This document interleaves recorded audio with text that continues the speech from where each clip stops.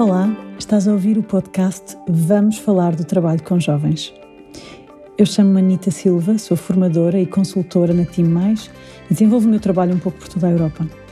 Este podcast é produzido pelo projeto EduLabs, financiado pelo programa Erasmus+.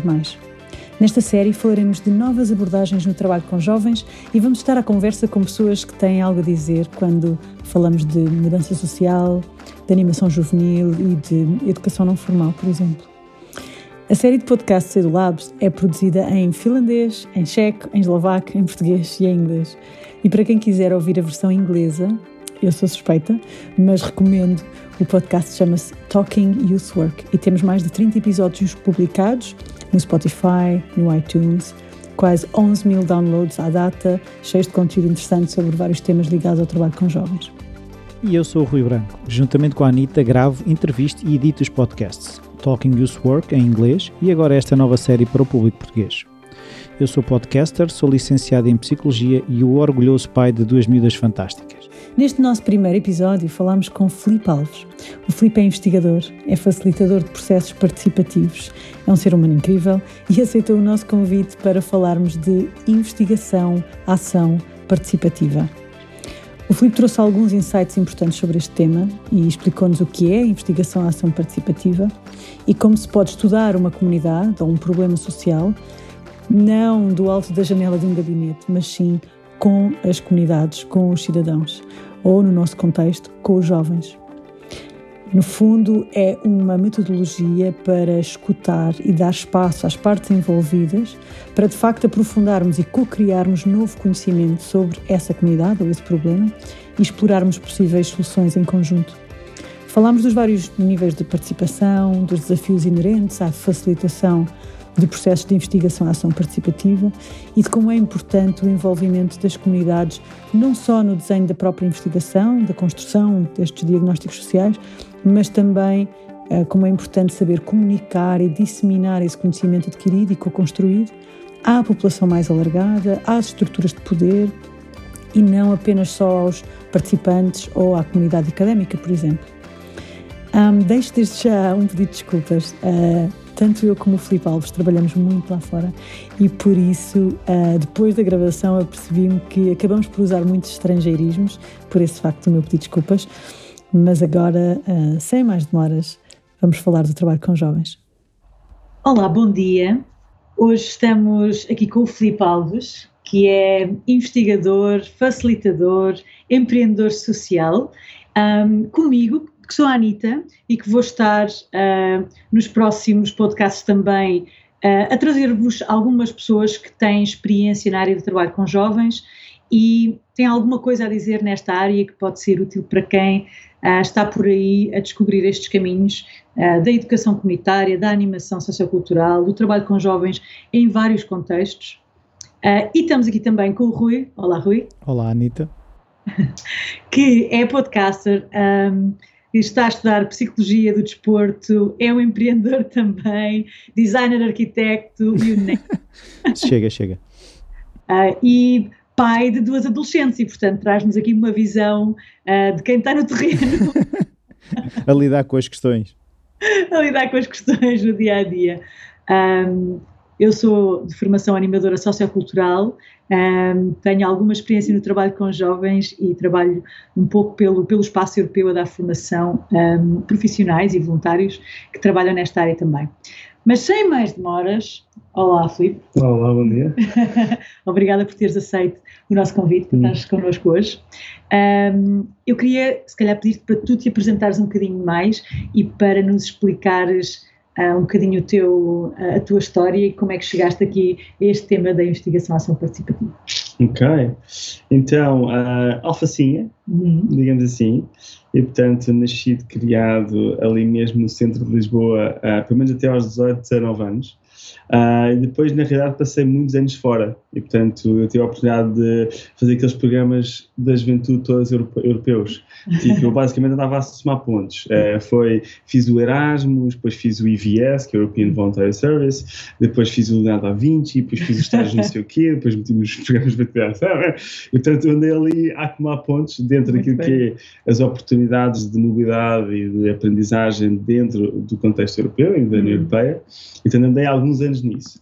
Depois saí deste contexto mais europeu e então fui um bocado descobrir o mundo, que é fixe também. Então estive na Índia, estive na América Latina, andei assim uns tempos a aprender, a ensinar, um bocado por esse mundo fora, até que mais tarde depois acabei por voltar para Portugal, muito com uma vontade de trazer de volta muitas das aprendizagens, das vivências, de tudo aquilo que eu vivi lá fora e que me inspirou, para trazer realidades diferentes para Portugal. E foi aí que criámos a Biovila, por exemplo, que é um projeto de sustentabilidade no Parque Natural da Serra da projeto incrível. Criámos outras associações e cooperativas, estou na Fundação da Copérnica, uma cooperativa que financia produção fotovoltaica, portanto, tudo mais ligado à área da sustentabilidade e por aí fora. Esse caminho depois levou-me a ser convidado para um projeto de investigação. A minha formação de base é Economia, portanto, licenciado e mestrado em Economia, e depois entrei no doutoramento em Alterações Climáticas e Politicamente Sustentável. E então, nos últimos 10 anos, 12 anos, na realidade, tenho estado ligado muito à investigação, sendo que o foco tem sido investigação-ação participativa. E, portanto, não é aquela investigação que eu costumo dizer que é dos investigadores para investigadores e no final a conclusão é precisamos de mais investigação. Estás a ver? Tipo, esta lógica de investigação é uma coisa que nunca me fez muito sentido, especialmente em ciências sociais. Certo. E, portanto, a ciência que nós procuramos e temos procurado vir a fazer com um conjunto de aliados e pessoas como o Gil Penha Lopes, o Andrézinho, etc., tem sido procurar sermos facilitadores de mudança e usar o financiamento da investigação para fazer essa mudança. E, portanto, muito esta lógica de que a melhor forma de aprender sobre algo é tentar mudar esse algo. Aprendes imenso só tentar mudar algo. E fazê-lo com outros, em ciclos participativos, etc., é de uma riqueza brutal. Okay. E então... Então para quem está a ouvir e para quem investigação-ação participativa é um grande monstro... Tenta assim com palavras que não sejam para investigadores, explicarmos o que é a investigação-ação participativa. Ok. Então, na realidade são 3 palavras juntas, né? Portanto, a questão da participação, da investigação e a parte da ação. E, portanto, o pressuposto é esse, em que tu estás, de certa forma, a fazer ciência, portanto, estás a seguir algum método científico, tens uma hipótese, vais querer testar essa hipótese de alguma forma, mas... tu não estás sentado no escritório a pensar sobre modelos, fazer questionários, whatever. Na realidade, tu vais para o terreno testar as tuas hipóteses. Então, na realidade, aquilo que tu vais fazer é ação, ou seja, tu vais converter as tuas hipóteses em ação concreta e vais estar a refletir sobre essa ação. Okay. E depois, a questão da participação é a ideia de que tu vais aprender com os outros e que os outros stakeholders, as pessoas com quem a tua investigação faz parte, são uma parte integrante. Elas podem te ajudar a formular as perguntas de investigação, elas são parte da investigação-ação em si, elas podem te ajudar a refletir sobre os resultados. Portanto, pode ser feito toda a investigação, desde o seu princípio até o seu final, é sempre feita com pessoas que não são, digamos, investigadores. Falas com outros stakeholders. Dou-te um exemplo. Imagina, estás a fazer um projeto de investigação sobre técnicas de agricultura, certo? Portanto, tu podes estar sentado no teu computador, e tal, vou pesquisar literatura, vou não sei o quê, sobre técnicas de agricultura, fixe. Outra coisa completamente diferente é tu teres, vais para o terreno, juntas com um conjunto de agricultores, olha, bora pesquisar sobre isto, quais são as nossas hipóteses? E co-crias com os agricultores, por exemplo, as tuas teorias, as tuas hipóteses. Com eles, desenhas a implementação dessas teorias, testas o que é que está a acontecer, refletes sobre esse processo, é um processo muito iterativo, não é? Okay. Portanto, fazes todo o processo de investigação com essas pessoas, mas aprendendo pela ação. Okay. Portanto, o juntar destes 3 ciclos, do fazer, investigar com os outros, é, de certa forma, a investigação-ação, que em inglês, e nós usamos muito a sigla inglesa, é o PAR, portanto, Participatory Action Research, e que de certa forma é uma das muitas metodologias que hoje em dia estão integradas dentro daquilo que nós falamos como Transformative Research, ou seja, ciência transformadora, que é o conceito de que a ciência tem que estar ao serviço da transformação social. Ou seja, tem que ser um elemento, estás a ver, de transformação social. Então, no fundo, estamos a falar de ciências aplicadas, não é? Neste caso, ciências sociais. E se eu estou a perceber bem, a ideia não é tu ires investigar, por exemplo, uma comunidade, descobrires, imagina, as necessidades de uma comunidade ou resolver um problema que afeta aquela comunidade ou o que for, ou um território ou o que for, mas é, no fundo, engajar as várias pessoas, stakeholders, não é? Portanto, atores-chave, não é? Dessa comunidade, para contigo irem descobrir mais sobre o problema, irem discutir soluções, e eventualmente elaborar projetos, elaborar respostas. Claro. Eu acho que também tem muito a ver com esta ideia de que a investigação não pode também seguir quase um modelo capitalista de extração de informação. Estás a ver? Que muita da investigação é eu vou ali e vou questionar esta malta e eu vou extrair informação. Estás a ver? E isso há um conceito de separação entre o investigador e a realidade investigada. E também há uma questão de poder. O investigador está aqui e a malta está a ser investigada porque está lá em baixo. O investigador é que sabe. No par, tu desconstróis essas realidades todas. Ou seja, alguns dos princípios base do par é, por exemplo, esta questão das hierarquias se desvanecer um bocadinho, portanto, não há uma hierarquia clara, por exemplo, ou esta questão de que não pode ser extrativa, tem que ser colaborativa e co-criativa, portanto, estas realidades ajudam também a desconstruir alguns paradigmas da ciência que já são bem antigos, que é o investigador está com a bata branca, não sei o que é blando, e tipo cabelos brancos e é o que vai resolver os problemas do mundo no seu... Está a analisar questionários, basicamente. E, portanto, acho que é um bocado a desconstrução dessas noções. Claro que, obviamente, há zonas da ciência onde é mais fácil fazer par e há outras onde eu diria que é quase obrigatório fazer par, não é? Se calhar nas ciências mais duras, físicas, químicas, não sei o quê, é uma coisa, mas nas ciências sociais, tipo, eu acho que não há outra forma, não deveria haver quase outra forma de fazer ciência a não ser desta forma, através da ação, através da colaboração. Já tens, imagina, emancipatory research. Hoje em dia tens um conjunto de vários tipos de novas lógicas, novos paradigmas de investigação que já têm estes pressupostos diferentes. Há aqui um bicho investigador em mim. Mesmo por estar ligado à psicologia, não é? A ciência social, que é sempre... Há uma vontade grande das pessoas de cultivar em nós o gosto pela investigação, precisamente porque a psicologia é daquelas coisas que teoricamente não se vê, não é? É muito do éter, e é a necessidade de validar aquilo que está a acontecer com a investigação. E um dos desafios que nós temos é a questão das variáveis, e aquilo que eu te queria perguntar era, num universo onde estamos na prática, onde não controlamos da mesma forma as variáveis do que num laboratório ou numa experiência desenhada, como é que é feita essa gestão de, ok, eu estou a trazer inputs, eu estou a entrar com coisas, e como é que eu depois no fim consigo perceber o que é que de facto teve impacto e o que é que não teve impacto? Boa. É uma pergunta que não tem uma resposta fácil, mas imagina, a primeira resposta é que normalmente não é no fim. Ou seja, os processos de par, estes processos de ação e investigação, normalmente são muito iterativos. Ou seja, tu não tens necessariamente um princípio, um meio e um fim. Pode ser uma metodologia que tem uma sequência, mas tu estás constantemente a receber feedback do sistema e a adaptar, a ajustar e a seguir. Ou seja, tu não podes ter uma lógica linear quando estás em contextos altamente complexos, interdependentes, com múltiplas relações e com um certo nível de caos no sistema. E, portanto, aquilo que requer também do investigador, neste caso, ou de todas as pessoas que estão envolvidas nesse mecanismo, é uma maior dedicação a este processo iterativo, de ir dando feedback, de ir percebendo o que está a acontecer. Por outro lado, eu diria que, por exemplo, nestes mecanismos de par, uma das coisas também que acontece muito é tu procurares integrar as vozes e aquilo que normalmente que na investigação normal normalmente está mais escondido ou tende a ser discriminado ou o que é que seja, estás a ver? Portanto, isso obriga-te a ir um bocadinho mais fundo e obriga-te às vezes a ir buscar novas questões de investigação a meio da investigação, começas a descobrir, espera aí, mas agora estamos a descobrir uma coisa nova, estás a ver?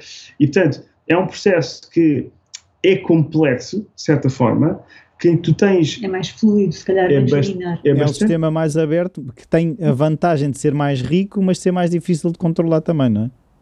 Tal e qual. Ou seja, e por isso é que muitas vezes, imagina, há aqui sempre um compromisso, por exemplo, muitos projetos são financiados, não é? E o financiador tem uma lógica de A para B... Que é resultados. Então acho que isso também, há sempre um compromisso, olha, vamos seguir esta metodologia, sabemos que vai haver aqui muitos campos que vão ser abertos e tem que haver um esforço sempre da comunidade, não é só do investigador, é de quem está ali, saber que campos é que vão ser abertos, que campos é que não vão ser abertos, que campos é que vão ser estacionados, e portanto há muito esse processo de, de ir ganhando consciência, estás a ver? Mas também de saber decidir em certos momentos, olha, isso é brutal, mas nós não conseguimos ir por aí porque não conseguimos segurar essa nova linha. Estás a ver? Porque os timings não temos os recursos, whatever. Está tudo bem. Foi identificado, está lá, whatever. Mas, portanto, navegar essa complexidade, eu acho que não é difícil quando tu também depois tens metodologias específicas para segurar essa complexidade. Nomeadamente, é isso, os tais círculos e os constantes processos de feedback e de interação. Vocês responderam a tua questão? Sim. Obrigado. Deixa-me, para quem está a ouvir e ter uma imagem mais clara do que é que estamos a falar, consegues-nos dar um exemplo de um projeto de investigação-ação participativa que tenha acontecido, de preferência no contexto português? Não. Então, nós temos utilizado bastante o par, até porque, geralmente, os projetos de par de investigação, desse tipo de investigação, tendem a ser um bocadinho mais longos do que, se calhar, olha, estou a fazer uma tese de mestrado de 6 meses e vou fazer aqui uma investigação e uns questionários. Por causa disto tudo aquilo que nós estamos aqui a falar, nós realmente tendemos a ter projetos de anos. Ou seja, isto não é necessariamente assim, mas a nossa experiência tem sido projetos de anos. E temos trabalhado muito também com municípios, por exemplo, e com grupos muito diversos de stakeholders. A minha área tem sido muito na área de adaptação às alterações climáticas. Aqui nós temos de trabalhar, por exemplo, com o município de Cascais, de Ovar, de Aveiro, de Odmira, em diferentes temas. Um daquele que eu fui responsável foi com a Câmara de Cascais. Portanto, nós fomos abordados pela Câmara de Cascais, olha, gostávamos de desenhar uma estratégia municipal de adaptação às alterações climáticas. Ok, fixe. Bora rever, eles tinham uma bastante antiga, que foi feita de uma forma completamente top-down, ou seja, um conjunto de investigadores na faculdade, desenharam os modelos todos, projetaram, e é isto. A vossa estratégia é seguir estes modelos e isto está a andar. Sem envolvimento das comunidades, das pessoas envolvidas? Não, ninguém. Foi mesmo aquele modelo clássico que as projeções socioeconómicas são estas, as projeções climáticas são estas, as nossas recomendações com base nisto é isto. Pronto. Está fixe e é válido e tem o seu papel. Nós, quando entramos em cena, e a Câmara Municipal de Cascais nos contactou através de um tipo espetacular que é o João Diniz, e o João convidou-nos a dizer, vamos fazer isto mais bottom-up, ou pelo menos squeezed in, vamos tentar envolver os técnicos da Câmara, as diferentes agências da Câmara, vamos tentar envolver os cidadãos, as associações de moradores, fixe. No desenho desta estratégia, nova estratégia. Então, basicamente, o que nós fizemos foi, ao longo de 2 anos, fizemos stakeholder meetings, portanto, muitas reuniões com stakeholders, em que, depois da altura, fomos percebendo, de reunião para reunião, que, olha, temos que contactar aqueles stakeholders, bora fazer, olha, não tínhamos isto previsto, mas bora fazer com a associação de moradores, porque realmente é uma malta brutal e tem muita visão sobre o território, não é? Portanto, em que nós apresentávamos os modelos climáticos e depois metíamos a debater quais são as medidas que fazem sentido, como, quando. Eles avaliavam as medidas com base na sua expertise, porque normalmente é tudo expert-based, não é? Vêm os professores doutores que dizem o que é que deve ser feito e não deve ser feito. Aqui não é.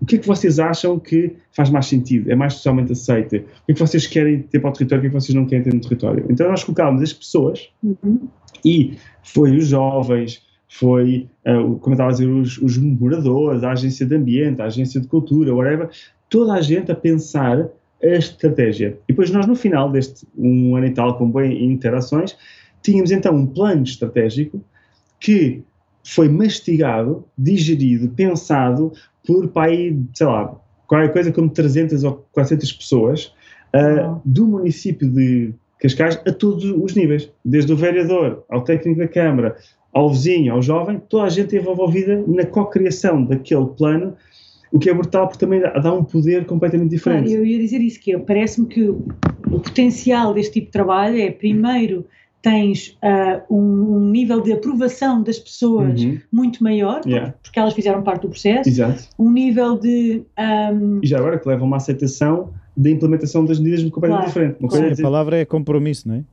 Não, não é só, imagina, repara, uma coisa é a Câmara chegar e dizer, olha, vou meter aqui um perdão, não ouvi ninguém, mas é porque as outras camadas que vêm aí, temos que meter aqui um grande perdão. Outra coisa é ter isto tudo discutido com toda a gente teve a possibilidade de dar a sua voz, de opinar, de refilar, não sei o que, lá, foi ouvida, e o perdão, se calhar, é construído na mesma, ou o que é que seja, mas essas vozes todas, essa resistência toda já foi ouvida, já foi integrada, já foi filtrada. Então a aceitação na implementação é completamente diferente.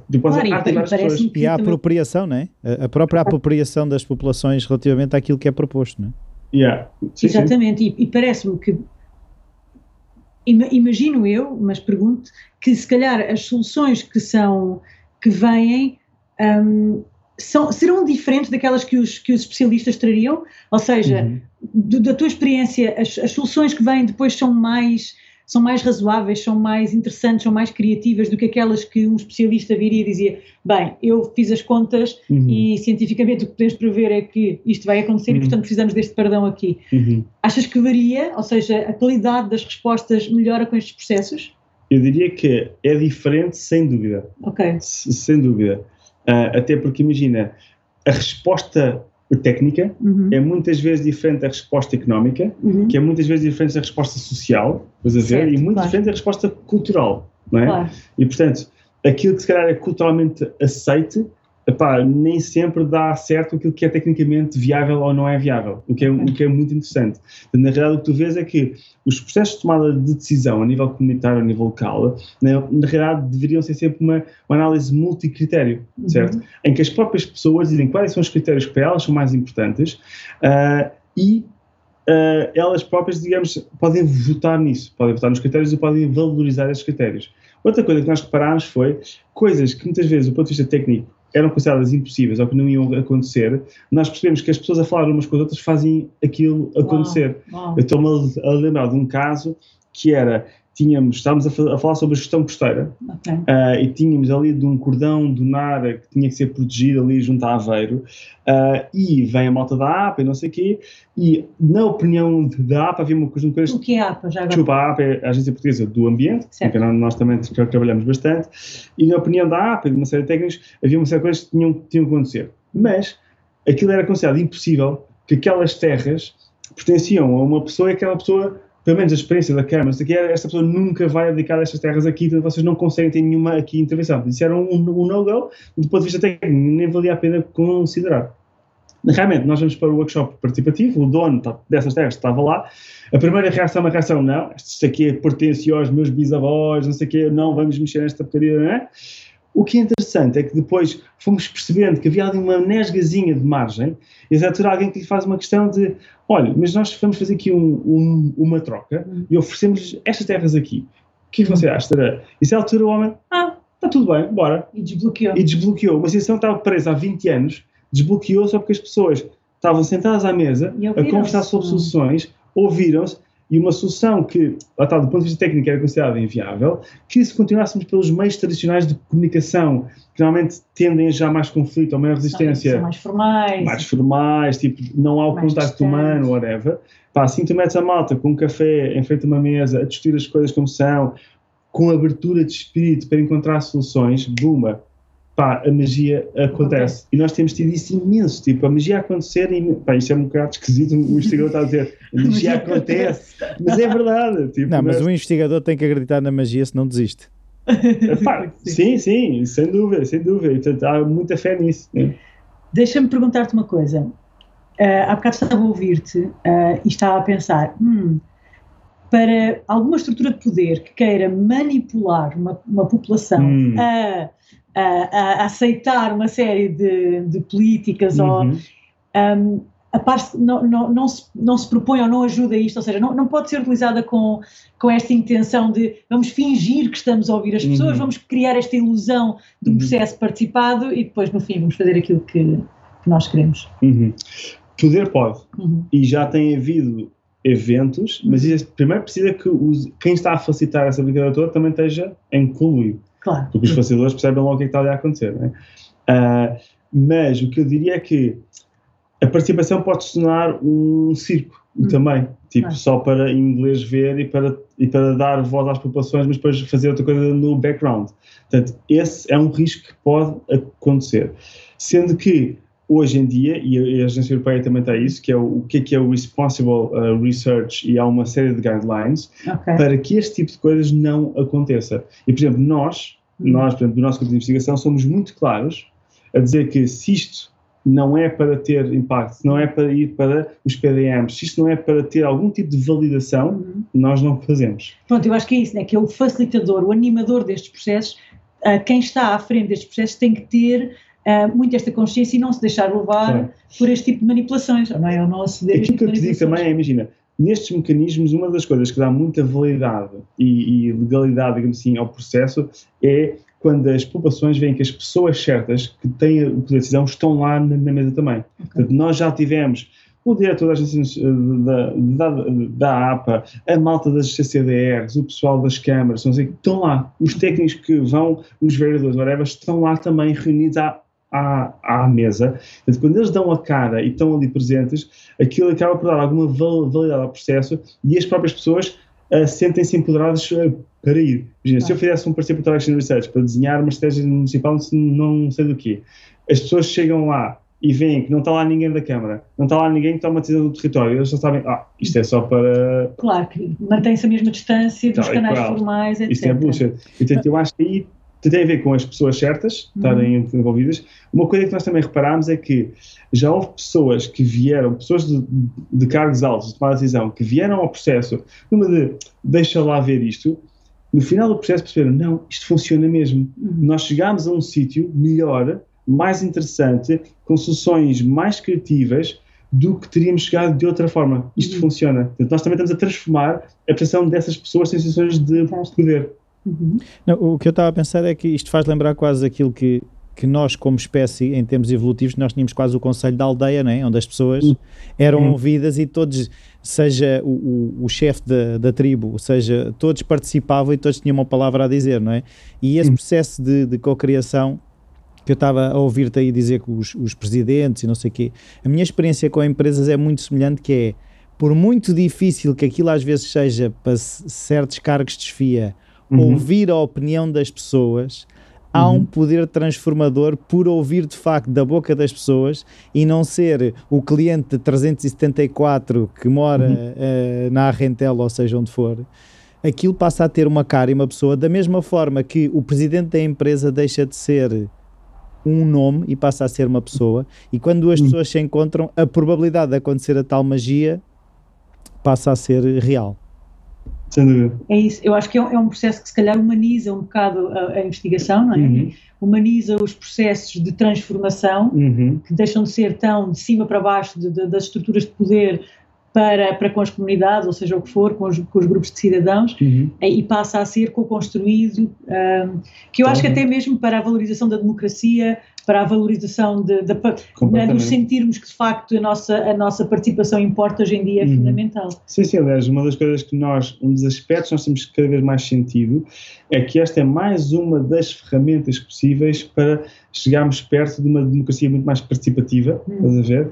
Porque ao estarmos a fazer isto, estamos também a criar uma cultura de participação e um hábito de, ou seja, por exemplo, as populações com quem nós já trabalhamos, eu tenho quase a certeza que na próxima vez que houvermos testes, eles vão dizer, estamos aqui, não vamos ser Ninguém ouvidos, me perguntou. não vamos ter, isto não pode ser, vamos lá fazer acontecer. Então, agora, nós fizemos isto em Aveiro, e depois houve pessoal das câmaras à volta que participou, e depois quando, agora vocês em Ovar também vêm cá e vamos fazer isto, nós também queremos fazer isto desta forma. Porque as populações envolvem-se, porque às vezes passávamos em assembleias municipais não sei quantas horas, e é tudo muito mais fácil porque o pessoal tem sítios onde faz isto de uma forma mais focada, não é? E não é isso, é facilitada. Pois. Porque nós temos alguns fóruns de discussão e de conversa e assembleias municipais e blá blá blá, mas é uma coleada, aquilo é muito mal facilitado porque as estruturas não estão preparadas para facilitar. Quando tens uma metodologia que é facilitada e é devida, as pessoas acabam por honrar também o processo, e o processo acaba por ajudar muito nessas conversas, que às vezes são muito tensas.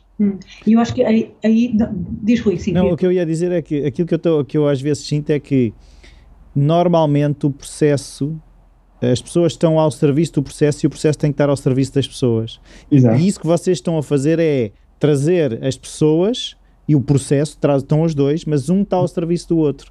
E aquilo que eu vejo nas assembleias municipais é muito a lógica de vamos discutir e vamos partilhar aquilo que já decidimos, enquanto o processo de consulta e de escuta, e eu vejo que as pessoas, quando são escutadas, também conseguem ouvir.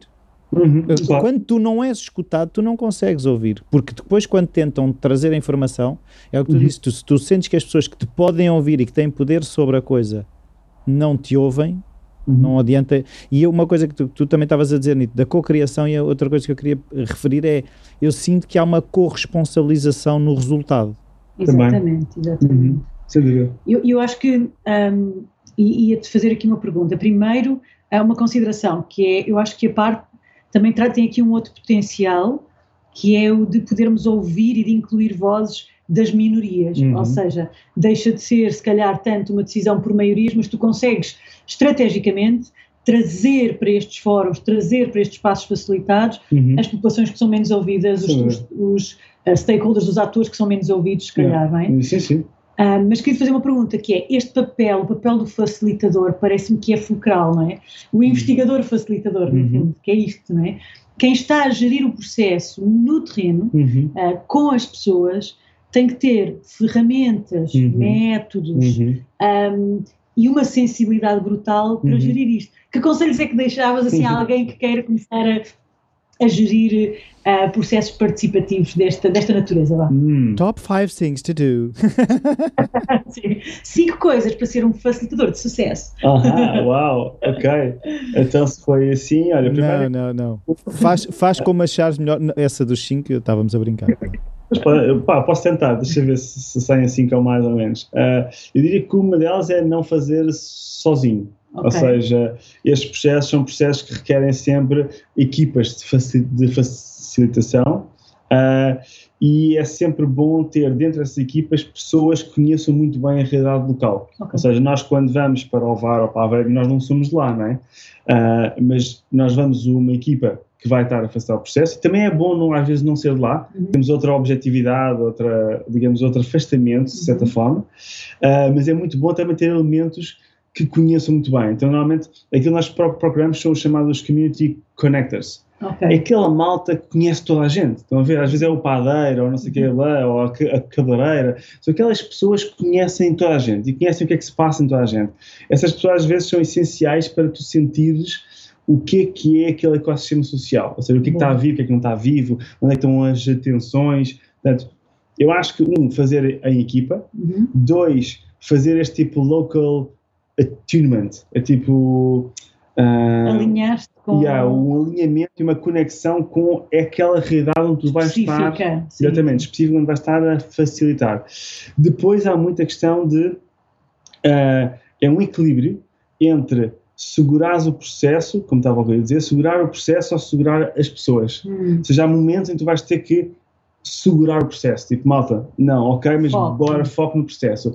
Há outros momentos em que vais ter que meter o processo de lado e honrar o sentimento, o processo emocional que está a acontecer para dar espaço àquilo. E isso é uma linha que é muito difícil de navegar, isso leva muitos anos de prática, eu diria, eu tenho uma grande sensibilidade para conseguir navegar esse caminho entre, porque imagina, se estás muito fixa no processo, a certa altura podes estar a menosprezar vozes, pode estar a fazer um bypass a sentimentos que têm que ser falados, ou whatever, não é? Tipo, olha pessoal, temos 5 minutos para acabar, muita fixe quando a partilha estás a chorar baba e rei, mas agora, olha, não dá. um Kleenex e bora. Portanto, essa sensibilidade é uma coisa que se desenvolve. E depois há muita questão de o método apropriado para a forma e a função onde estás. Portanto, não há receitas únicas. Agora vou com 4, não é? Não tenho que arranjar mais uma.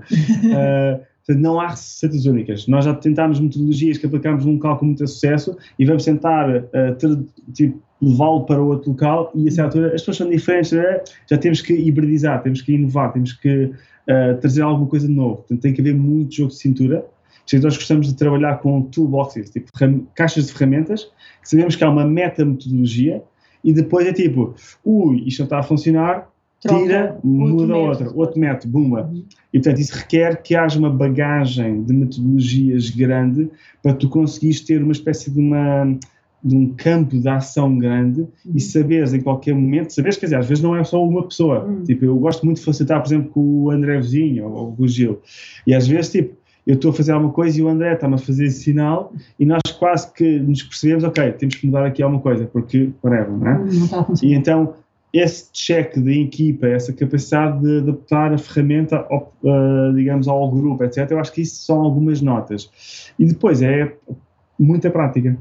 Ok. Acho que, tipo, nós hoje em dia em Portugal já começamos a ter alguma formação de facilitadores e, portanto, já há algumas ONGs, já há algum conhecimento nessa matéria e, portanto, eu diria que não apenas fazer formação, mas ganhar muita experiência a facilitar diferentes processos, diferentes grupos de stakeholders, com diferentes metodologias, acho que é também, pronto, é só experimentar. E fazer com pessoas que já estão nisto para também ir aprendendo, cometer erros em locais seguros. Ok. Então não há propriamente receitas, que é o que as pessoas querem, não é? Não há receitas. As pessoas adoram ter coisas, tipo respostas simples. É checklist, não é? É checklist. Complexas. Eu digo que para perguntas complexas, situações complexas, respostas complexas. Não há coisas simples. Claro. Portanto, é abraçar a complexidade. Sim. Mas olha, estamos quase a terminar. Queria-te perguntar, para quem quer ir descobrir mais sobre essas metodologias, sobre esses métodos de facilitação de espaços, não só de facilitação, mas não é todo o trabalho de preparação e planificação deste tipo de trabalho, onde é que as pessoas podem encontrar informação, de preferência em português, se houver, disponível sobre esse trabalho? Ok. Então, isto também só agora para trazer uma outra componente que nós não falámos tanto, que é, no final, isto também tem uma dimensão de investigação. Portanto, nós, na realidade, publicamos artigos científicos daquilo que nós fizemos, etc. Portanto, na realidade, existem nós, o que estamos a fazer... É comunicado. E a parte da nossa responsabilidade também é comunicar isso em diferentes formatos, que é uma coisa que o PAR também promove muito, que é, e publicamos um relatório, mas publicamos um podcast, e se calhar publicamos um artigo científico, ou seja, é publicar ciência e comunicar ciência de diferentes formas. E nós, criar melhor acessibilidade? Tal e qual, ou seja, porque o relatório que tu vais enviar para a Associação de Pescadores de Ovar sobre aquilo que foi o processo não tem nada a ver com o relatório técnico que vai para a APA, não tem nada a ver com o artigo científico que vai para o Journal of Participatory Science. Eu sei que às vezes até utilizam expressão artística para comunicar à comunidade em geral o que é que aconteceu, não é? Também. Uma das coisas que temos vindo a fazer é, por exemplo, livros de banda desenhada. Uau. Sobre o processo, sobre alterações climáticas, o que aconteceu, porque é daquelas coisas que vai para as escolas, não sei o quê, toda a gente pega, olha, o adulto também lê e também percebe. E agir porque fazer até caricaturas das pessoas, dos investigadores que estiveram envolvidos, as pessoas vêm-se retratadas num livro de banda desenhada, tipo, e claro que a malta gosta muito mais daquilo, ninguém vai ler aquele pessoal não vai ler um artigo científico, mas vão ler um livro de banda desenhada. Mas até pode ser a semente para ler o artigo científico. Imagina, se calhar uma criança que leu aquele livro de banda desenhada anos mais tarde tem curiosidade de ler o artigo. Claro. Completamente possível. Portanto, nós temos bastantes artigos em português e em inglês. Nós publicámos um livro agora sobre os processos criativos nas ciências e nas artes. Foi publicado o ano passado. Uma pessoa que é a Catarina Pombo na Baia, da Faculdade de Ciências de Lisboa, teve a organizar isso e nós escrevemos vários capítulos, inclusive sobre o que estávamos a falar, tipo, diferentes níveis de participação, portanto, há toda uma matriz, não é? A consulta pública, por exemplo, nós não chamamos isso participação. A participação começa a seguir, estás a ver? Até todo o nível do envolvimento, a cocriação, dá ali um patamar enorme. E depois há aquelas questões, a participação é muito envolver quem, quando e como. Porque não podes envolver toda a gente a toda a hora com todas as metodologias, não é? É impossível. Tipo, ou seja, eu acho que vocês percebem claramente que não dá para estar a toda, tipo, é impossível. E, portanto, estas nuances do quem, como e quando, nós exploramos um bocadinho esse tipo de processos, e esse está neste livro, dos processos criativos nas ciências e nas artes. Para quem tiver interesses mais científicos, há um Journal of Participatory Action and Research, portanto é um jornal científico, uma revista, uma publicação científica que tem não sei quantos anos e milhares de artigos sobre isto que eu estou aqui a falar em todos os tipos de stakeholders, países do mundo, etc. E depois há sites que fazem compilação de metodologias participativas. Isso, eu ia sugerir isso, sim. Há uma coisa, por exemplo, que é o Sessions Lab, que é um site que tem tipo 1457 metodologias participativas. Tudo e mais alguma coisa. Nós estamos a fazer outra, que é o Hosting Empowerment, que tem só metodologias de empoderamento de jovens, de populações, de pessoas. Depois existe outro, por exemplo, que é da União Europeia, que é o Engage.eu, que tem só com metodologias de democracia participativa. Uau. E, portanto, há vários sites que compilam essas metodologias e que, inclusive, permitem vocês filtrarem métodos. Assim, eu vou trabalhar com 20 pessoas durante um ano, o tema é este, o meu nível de expertise é este, e eu tenho este budget.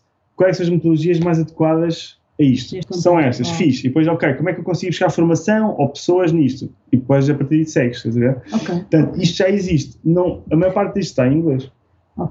Sendo que nós estamos e vamos, com a ajuda da Anitta, vamos criar uma cooperativa de facilitadores em Portugal para o ano. Portanto, eu deixo aqui já... Posso me inscrever? Recrutada neste exato momento. Eu estou a colocar isto online, porque assim também faz a peer pressure para isso. Eu já meti isto online, ok? Para o pequeno público, agora tem que acontecer. Não, e eu cada vez que falar com a Anitta vou-lhe perguntar como é que isso está. Olha, obrigado. Não, eu acho que a ideia é fantástica de ter uma associação de facilitadores em Portugal. Antes de terminarmos, temos uma pequena tradição que usamos no nosso podcast em inglês e que queremos transferir para aqui também, que é, pedimos a cada convidado que deixe uma pergunta para o próximo convidado nesta área da inovação no trabalho com jovens. Então temos uma pergunta para ti, que no caso veio de um convidado do nosso podcast em inglês, mas que o Rui nos vai ler aqui em português. Então a pergunta é: que experiência pessoal é que tiveste como adolescente que te ensinou lições valiosas e que tipo de lições é que querias que partilhar com a juventude de hoje? Ok.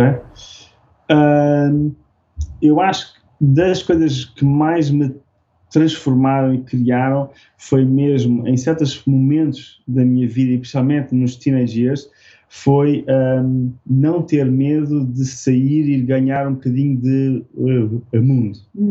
Ou seja, como já disse, eu fiz o Erasmus, mas antes disso já tinha viajado pela Europa, os Interrails, essa questão, e eu acho que essas experiências interculturais, essas experiências de sair do nosso pequeno mundo e ganhar mundo, não é só ganhar vistas, nem ganhar milhas, nem ganhar países, é ganhar experiências que nos tornam pessoas mais completas e que nos abrem um bocadinho essas vistas. E quanto mais, às vezes, a zona de desconforto é colocada, maior é a aprendizagem. E ou seja, não vale a pena estarmos a viajar para outro país, mas estamos com o mesmo grupo de pessoas, no mesmo tipo de rotinas, whatever. No Clube Med. Exatamente. Os Clube Meds com as mesmas pessoas, não estou a falar disso. O que eu estou a falar é da pessoa expor-se a momentos e situações de âmbito cultural, emocional, intelectual, que nos obriguem, que nos desafiem a abrir um bocadinho a nossa mundivisão. E nos teenage years, para mim, isso foi brutal. E hoje em dia continuam a existir, para quem está aí ainda tem idade para isso, continuam a existir os programas europeus em que tu participaste, seja o Erasmus, sejam os intercâmbios juvenis, sejam formações financiadas na Europa para quem trabalha com comunidades, para professores, enfim, continua a haver financiamento para isto, portanto é só pesquisar um bocadinho que há oportunidades, não é? Sim, por exemplo, há redes enormes de voluntariado a nível mundial, desde os WWOOFers, que é o Willing Volunteers on Organic Farms, o International Volunteer Service, que não falta é experiências, e uma das coisas que eu advogo muito, que é uma cultura anglo-saxónica que eu acho que podíamos importar cada vez mais para a nossa própria cultura, é a lógica do gap year. A coisa do gap year, que é, pessoal, não precisam de ir logo para a faculdade, calma, Acabam o secundário, podem acabam o secundário, vão dar uma volta, experimentem coisas diferentes, voluntariam-se na agricultura, na indústria, nos serviços, vão conhecer estes e aqueles, experimentem cenas diferentes, ganhem maturidade, ganhem vida e depois voltem e escolham uma coisa que vocês verdadeiramente querem fazer. Tipo, o gap year para mim é aquelas coisas que devia ser quase obrigatório, não vou dizer que é obrigatório, mas tipo, devia haver era má ideia do sistema educativo incluir o gap year. E incluir de 5 em 5 anos. Eu não estou a brincar, porque eu sei que uma vez ouvi uma empresa qualquer que os funcionários têm mesmo essa, dentro do contrato, X em X anos, podem tirar não sei se é um ano, mas meses para explorar outras coisas. Não, isso faz muito sentido. Bem, queria te perguntar, deixas uma pergunta para o próximo convidado? Uma pergunta para o próximo, portanto, tem a ver com a juventude, tem a ver com a inovação no trabalho com jovens. Inovação no trabalho com jovens. Então, assim, uma pergunta que poderá ser interessante, deixa-me pensar. Força. Bem, vamos ter aqui um participatory process. Okay. Rui, diz uma palavra. Estás a ver, conceito. É esta manipulação de que eu falo. Não. Dá-me uma palavra. Uma palavra, cavalo. Diz? Cavalo. Cavalo? Eu vou-te dar a palavra mudança. Mudança. Ok. Que papel é que a aprendizagem usando o meio natural, nomeadamente os animais, poderá ser usada para alavancar transformações emocionais nos nossos jovens? Portanto, educação através dos animais. Muito obrigado pelo Rui, pela esta pergunta co-criada no momento. É isso, live. Em participação. Ok, excelente pergunta. Okay. Filipe, muito obrigada por teres vindo partilhar o teu conhecimento nesta área. Eu acho que, de facto, estas metodologias de trabalho são cada vez mais urgentes, eu diria, nas circunstâncias em que o mundo se encontra hoje em dia e com estas dificuldades muitas vezes que temos em envolver as pessoas nas decisões e nos processos de solidariedade e de estarmos juntos a encontrar soluções coletivas. Muito obrigada, vamos vendo por aí. Nós vamos deixar links no texto para estas coisas que fomos falando. O livro que tu falaste e mesmo esses journals. Exato. Boa. Tudo vai ficar no texto do podcast. Vão haver outros episódios sobre temas igualmente interessantes. Vão acompanhando. Um bom dia a todos e continuem a falar de trabalho com jovens. Boa. Obrigado, Rui. Obrigado, Anitta. Até já. Obrigado. Este podcast foi produzido pela Team Mais, gravado e editado com a colaboração do Rui Branco para o projeto internacional EduLabs, financiado pelo programa Erasmus+.